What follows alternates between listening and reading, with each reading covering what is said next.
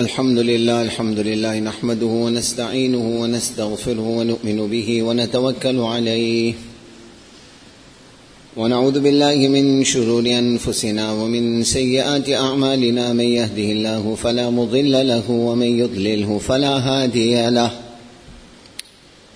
ونشهد أن لا إله إلا الله وحده لا شريك له، ونشهد أن سيدنا ونبينا وحبيبنا وشفيعنا ومطاعنا محمدا عبده ورسوله. أما بعد، فقد قال الله تعالى في القرآن المجيد والفرقان الحميد: أعوذ بالله من الشيطان الرجيم. بسم الله الرحمن الرحيم. قل للمؤمنين يغضوا من أبصارهم ويحفظوا فروجهم ذلك أزكى لهم إن الله خبير بما يصنعون. صدق الله العظيم. وقال النبي صلى الله عليه وسلم: ما من مسلم ينظر إلى محاسن امرأة ثم يغض بصر إلا أحدث الله بها عبادة يجد حلاوته في قلبه، أو كما قال النبي صلى الله عليه وسلم. Respected ulama kiram, elders, beloved brothers in Islam, one of the unique characteristics of our Deen Islam is the absolute overriding emphasis that has been placed upon the preservation and protection of this deen in its pristine and pure form that Allah subhanahu wa ta'ala revealed it upon our beloved Master sallallahu alayhi wasallam. Throughout the ages there have been attempts to adulterate, to interpolate, to steer us away from the perfect and beautiful example of Rasulullah sallallahu alayhi wasallam. But we find that Allah subhanahu wa ta'ala has chosen and selected our scholars, our pious predecessors that have withstood this tide by the enemies of Islam to try and adulterate and change the pure deen of Rasulullah sallallahu alayhi wasallam. In fact, there is one hadith of Rasulullah sallallahu alayhi wasallam, ostensibly, if we have to listen to the translation of it, may not strike us as being of such great importance. Yet, we can gauge the pivotal nature of this hadith in the light of what the great scholars of Islam, Imam Abu Dawood rahmatullah alayhi, other muhaddithin, there were those amongst the Sahaba, Aisha radiyallahu anha, etc. The crux of what they said is that this hadith constitutes 1/3 of deen, where Rasulullah sallallahu alayhi wasallam said, and the narrator is our mother Aisha radiyallahu anha, من أحدث في أمرنا هذا ما ليس منه فهو رد. Anybody that will introduce something new, try and change something of our deen, ما ليس منه, that has not been established from our Master sallallahu alayhi wasallam, Man ahdatha fi amrina hadha ma laysa minhu. It's not of Islam. What will happen? Fahuwa raddun. This will be rejected.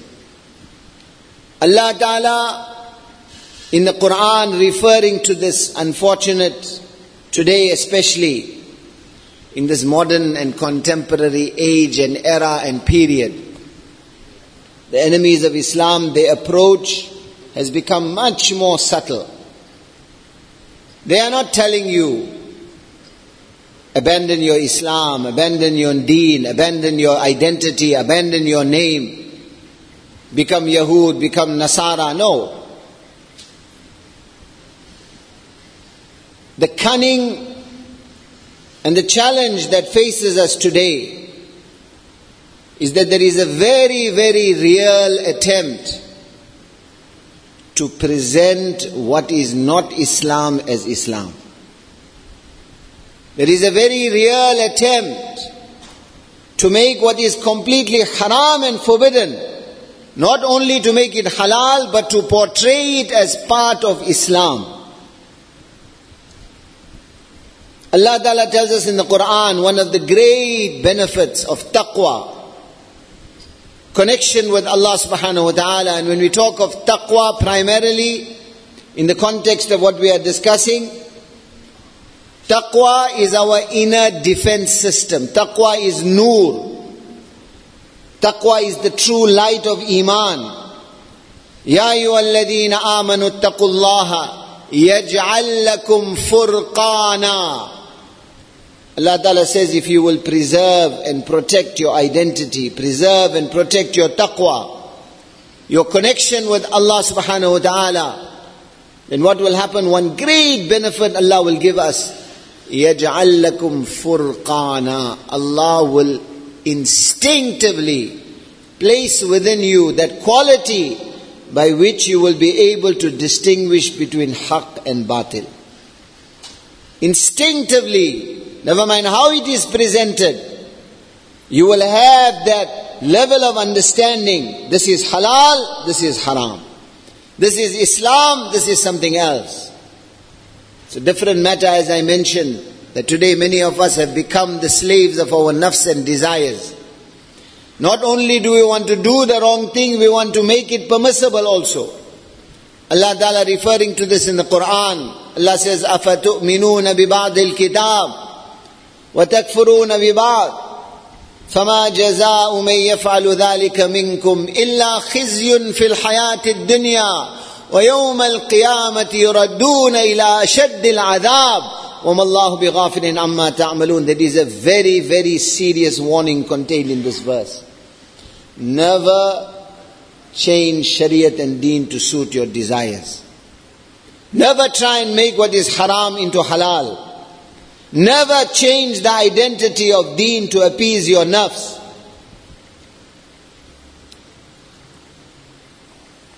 One of our pious elders, Rahmatullah alayhi, passed away, Maulana Yunus Puna. I mentioned this many times. He used to explain this in a humorous example.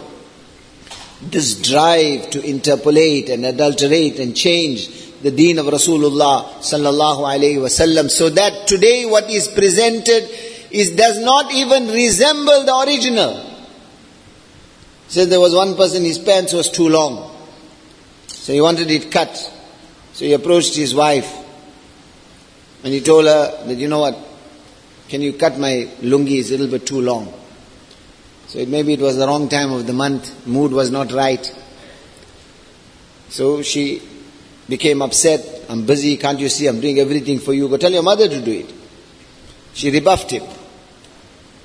He goes to his mother. Mother also gets upset. I brought you up, I did everything for you, you got a wife, you're still troubling me. Goes to his sister, she responds in the similar vein as the mother. Eventually frustrated, tired, it's the time for Qailullah, hangs up his lungi, goes to rest. Lungi is hanging in front of the bed. Little while later the wife passes the room, she sees the lungi hanging. She regretted her reaction. Wasn't a difficult thing, he asked, I should have acceded. So she takes the lungi down, she cuts off 1 or 2 inches, hangs it back. Little while later the mother passes, she sees the lungi, she's also feeling regretful. She cuts off 1 or 2 inches, hangs it back.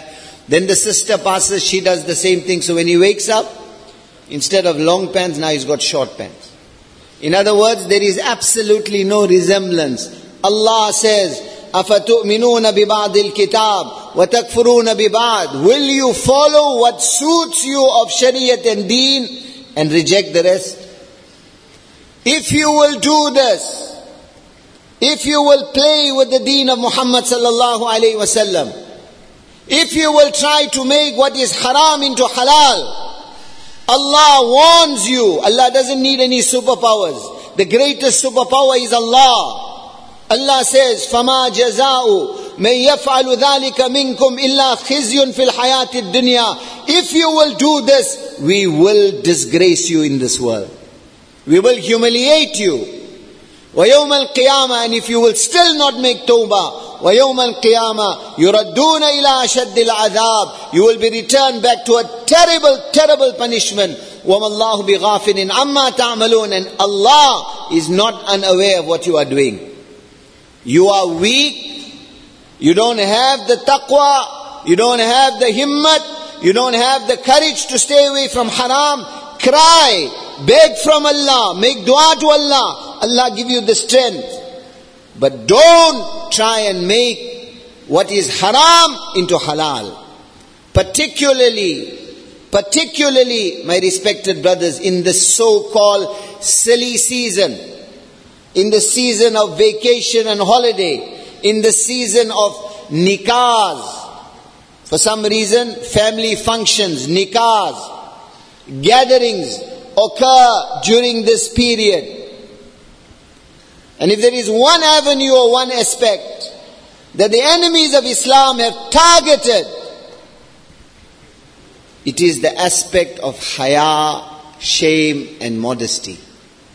And understand, my respected brothers, hayah, shame, modesty, this is such an integral part of Islam and Iman. My Nabi sallallahu alayhi wasallam said, Al-Imanu wal-Haya'u Qurana'u jami'a idha rufi'a ahaduhuma rufi'a al-akhar. He said, Iman and Hayah, Iman and modesty are two inseparable entities. إِذَا رُفِعَ أَحَدُهُمَا رُفِعَ الْآخَرِ. If there is no haya and shame and modesty, there is no iman. There is no iman without haya. Al-haya la ya'ti illa bi khayr. One hadith he said, haya will only bring goodness. Another hadith, he said, al-haya'u khayrun kulluhu. He said, haya, shame, modesty is the very pinnacle, it is the very representation of goodness and deen and shariat. Inna mimma adraka min kalamin nubuwatil ula. And not only for this ummah, he said, throughout the ages, the one thing we find from the kalam of every Nabi of Allah, إِذَا فَاتَكَ الْحَيَاء فَفَعَلْ مَا شِئْتَ. That nation that will lose its haya, that nation that will lose its modesty and shame, my Nabi said, فَفَعَلْ مَا شِئْتَ. Then the door to everything opens up.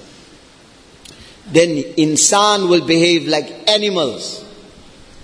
Donkeys and horses, asses don't make nikah. They mate with each other in public. Zina is not looked down upon in the culture of animals. Allah created them like that. The warning behind this is lose your haya, lose your shame, lose your modesty, give it whatever guise you want. Fafal ma shit. Then there will be no difference between the behavior of insan and animals. Listen to our youth today. Pick up the newspapers. Who are being idolized? Who are being looked up at? Who have become the role models? This pop star, that music personality, that TV personality, that movie star. Look at their lives. These are zani, sharabi. These are people that make zina on a daily basis openly. These are people of sharab. These are people who are morally zero, decrepit, bankrupt. Yet the very essence of this concept of iman is no more there within us. This nafrat for zina, this nafrat and hatred, in natural, my Nabi said, faf'al ma shit. If you will lose your haya, you will lose your shame, you will lose your modesty, then faf'al ma shit. There's no more obstacle left. This drive of the enemies of Islam. Fancy titles they give. What's the fancy titles? Islam is a contemporary religion.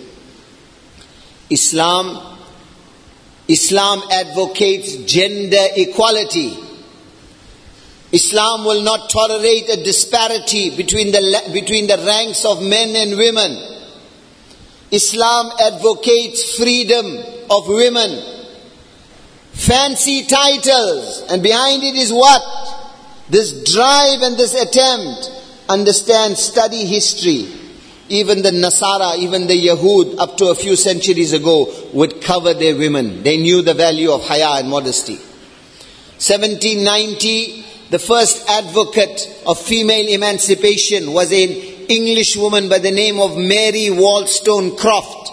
She wrote a book in which she advocated that society is wasting their assets by treating women as convenient domestic slaves. So she advocated, in the name of female advancement, educate your women and bring them into the marketplace. Make them commodities in the marketplace. She started this movement. Otherwise, even the Nasara and the Yahud also understood that the protection of their society was in preserving the chastity of their women.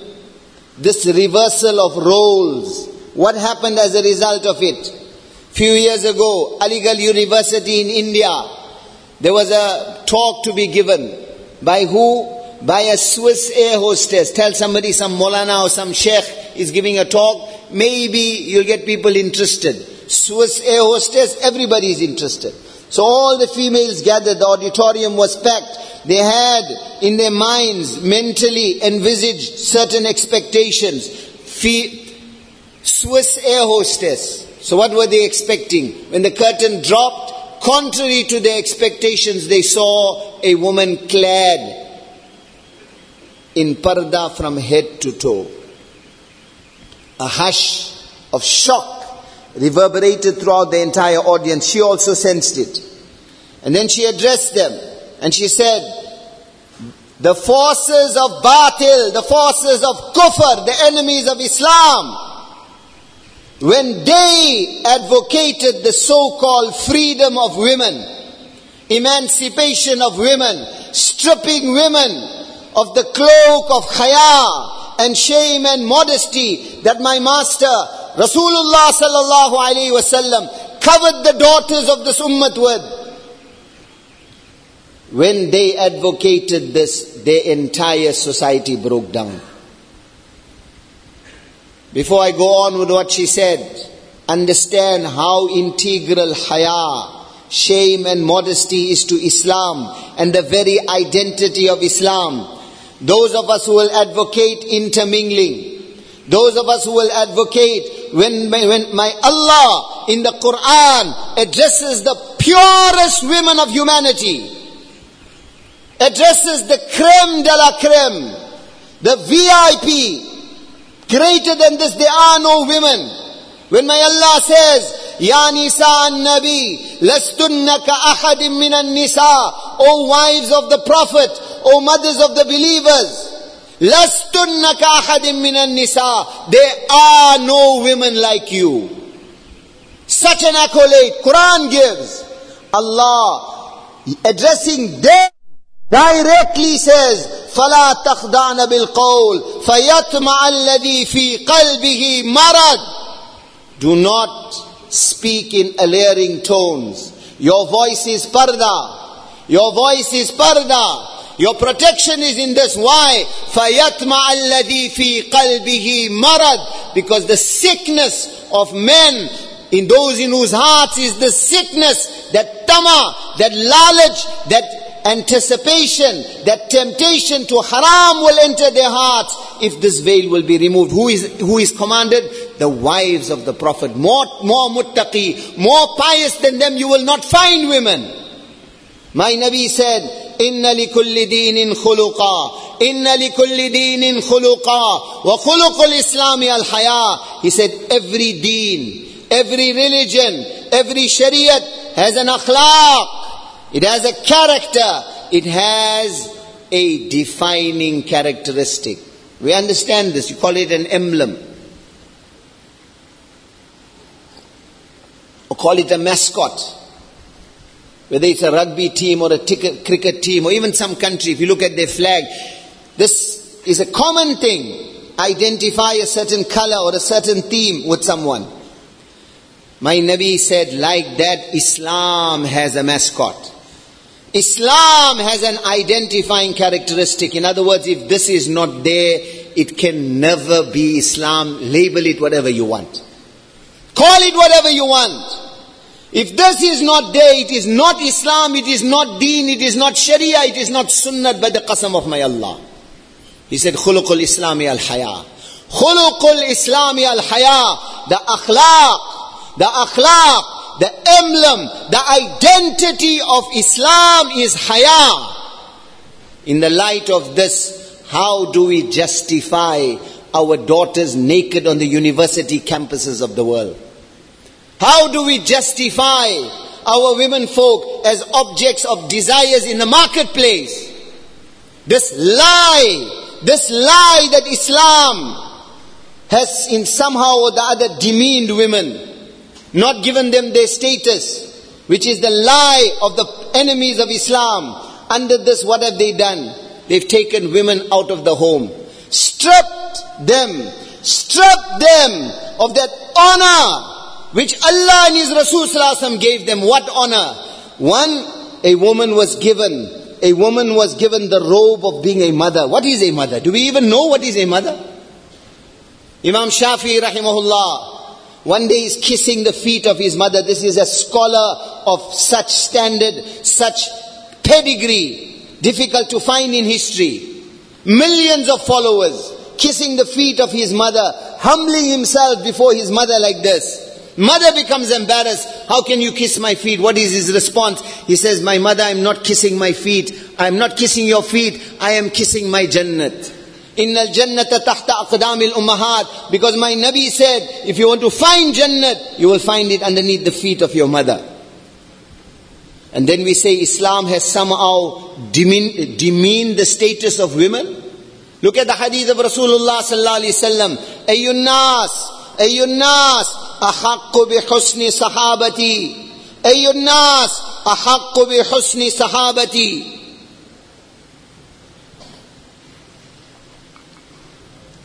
Sahabi comes and asks the question. What question? There exists mutual interrelationships amongst human beings.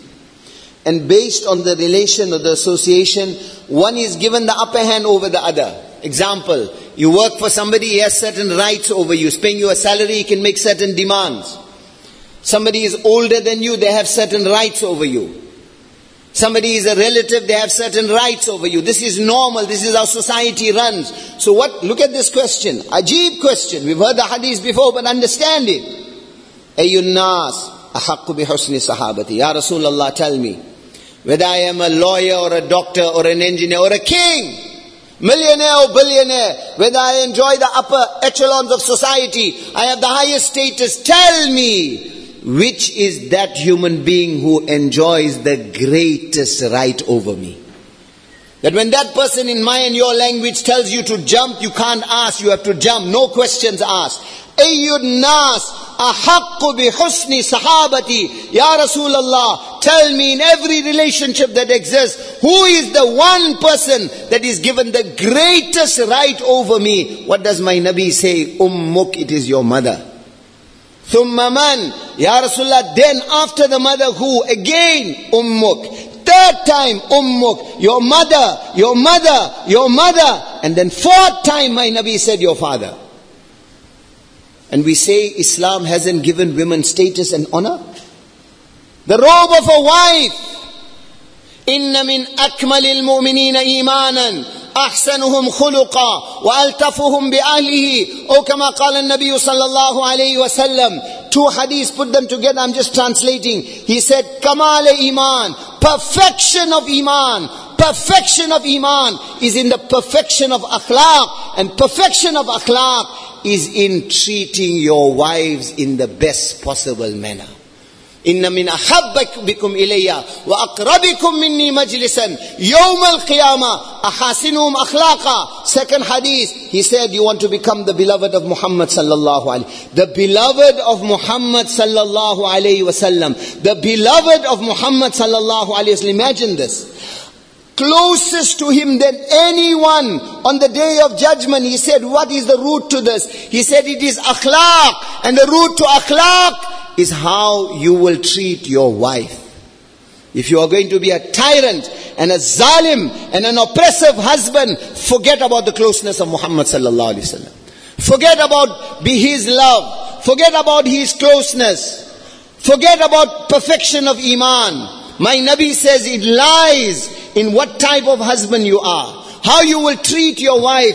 In the light of these ahadith, there's many more ahadith. Jummah, there's no time to go into detail. In what type of foolish world can anyone in his right mind say that Islam has demeaned women? My Nabi said, you want to find my closeness, you want to find me on the day of judgment, become a good husband. The human being that enjoys the greatest right over you is your mother. He said, bring your daughter up properly. Bring your daughter up properly. And don't give your son's preference over her. He said, you and I will be like this in Jannah. Then he put his two fingers together. This is the position Islam has given women. The responsibility Islam has given women. Ulama say, if it was told to her to move a mountain, it would be easier than the responsibility Allah has given the women of this ummah. What is that responsibility? That the first madrasa of the ummah is the lap of the mother. The Junaid Baghdadis and Rabia Basris of tomorrow will come, illa mashallah, not from the father but from the mother. That is the responsibility she was given. That is the crown, the jewel that she was given. Today, Islam is a contemporary. Islam is like this, Islam is like that. And under that is what? Strip them of their hayah. Strip them of their shame. Take them out of the home. Strip them of the responsibility Allah has given them. And make them what? Ma'shuqa, objects of desire. Make them commodities of the marketplace. So today, what is the reality? When they want to sell one washing machine, they show you a picture of a naked woman. They want to sell a chocolate, sell a loaf of bread, they'll show you a picture of a naked woman. This is giving women izzat. This is giving them dignity. This is giving them honor. Hamare akal ko kya ho gaya? What has happened to our akal? How can we be apologetic about our deen? Our deen is hayah. Our deen is shame. Our deen is modesty. Allah has elevated the women of this ummah by giving them the cloak of hayah and shame. And any attempt to reverse these roles, whether Islam or non-Islam, coming back to what that Swiss air hostess who accepted Islam said.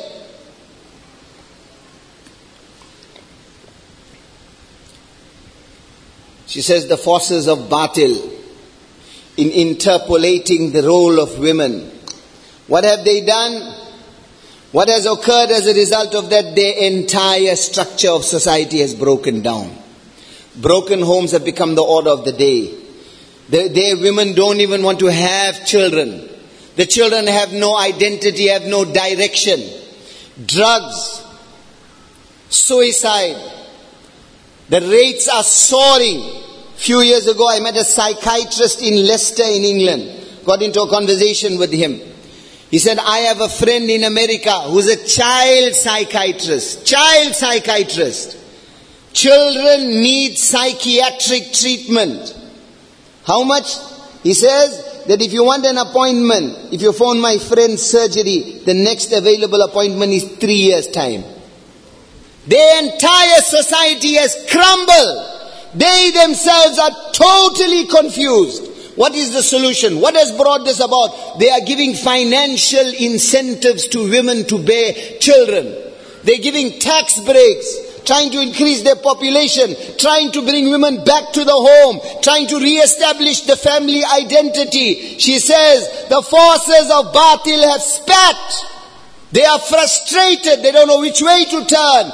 And the tragedy and the travesty that is facing you and I, she says, you people are licking up their spit. Instead of showing them the light, you have the Quran, you have Muhammadur Rasulullah. Khalad radiyallahu anha goes on the Maidan of Uhud. She has received the news. Her son has been made shaheed. She's clad in total, complete parda. Someone comments, at this time of tragedy, at this time of test, at this time of tribulation, Khalad, you haven't forgotten your parda. What is the response? She says, my son may have died, my modesty has not died. My son may have died, my modesty has not died. This is the identity of Islam. This is the culture of Islam.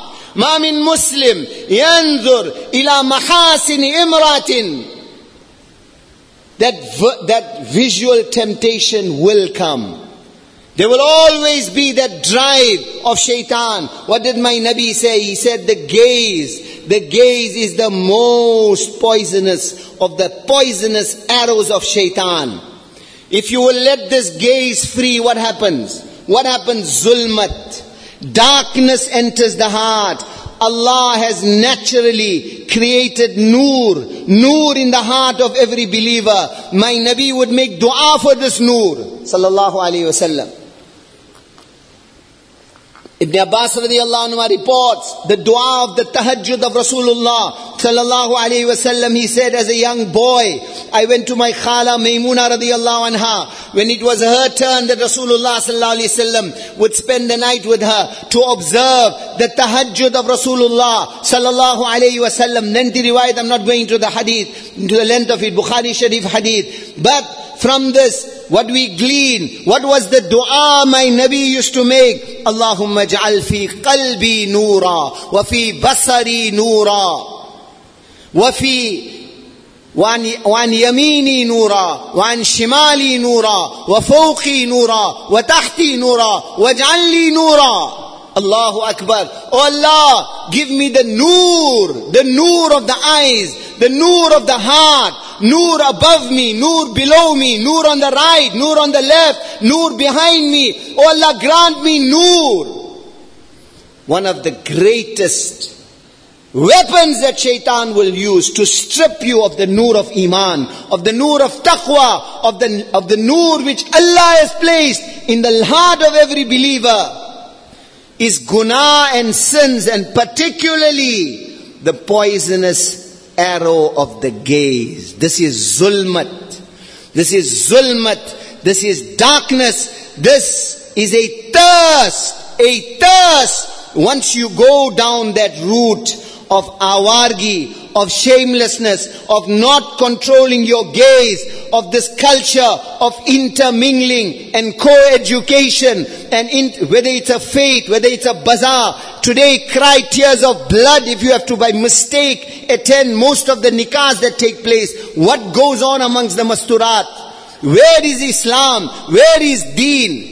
This vacation period, our shame, our modesty goes on vacation. Understand, this is that thirst. Once you go down that route, this thirst will never get quenched. The very essence of the nur of taqwa, the very essence of the nur of iman will be lost if you will not protect your gaze. Beg from Allah. Don't have this mindset, Sahaba's zamana was very pure. It was very easy. Today that shaitan box and this music and the shamelessness is everywhere, so it's impossible. No. Beg from Allah. Cry before Allah. Ask from Allah to give you that nur of iman. To give you that strength to lower your gaze. To control your gaze. Because this is such a nur. This is such a nur. This is such a might. This is such a power. If you will harness it, I'm sitting on the mimbar of the masjid and I'm prepared to take 1,000 qasams. If you will learn to control your gaze, if you will learn to control your gaze, wallah, Allah will subjugate the malaika for you. Your du'as will reach the arsh of Allah. Allah will change the system of this world for you. You will have that nur, that sukoon, that peace that you will not find anywhere. And when you close your eyes, the nur of your qabr will outshine the nur of the sun also.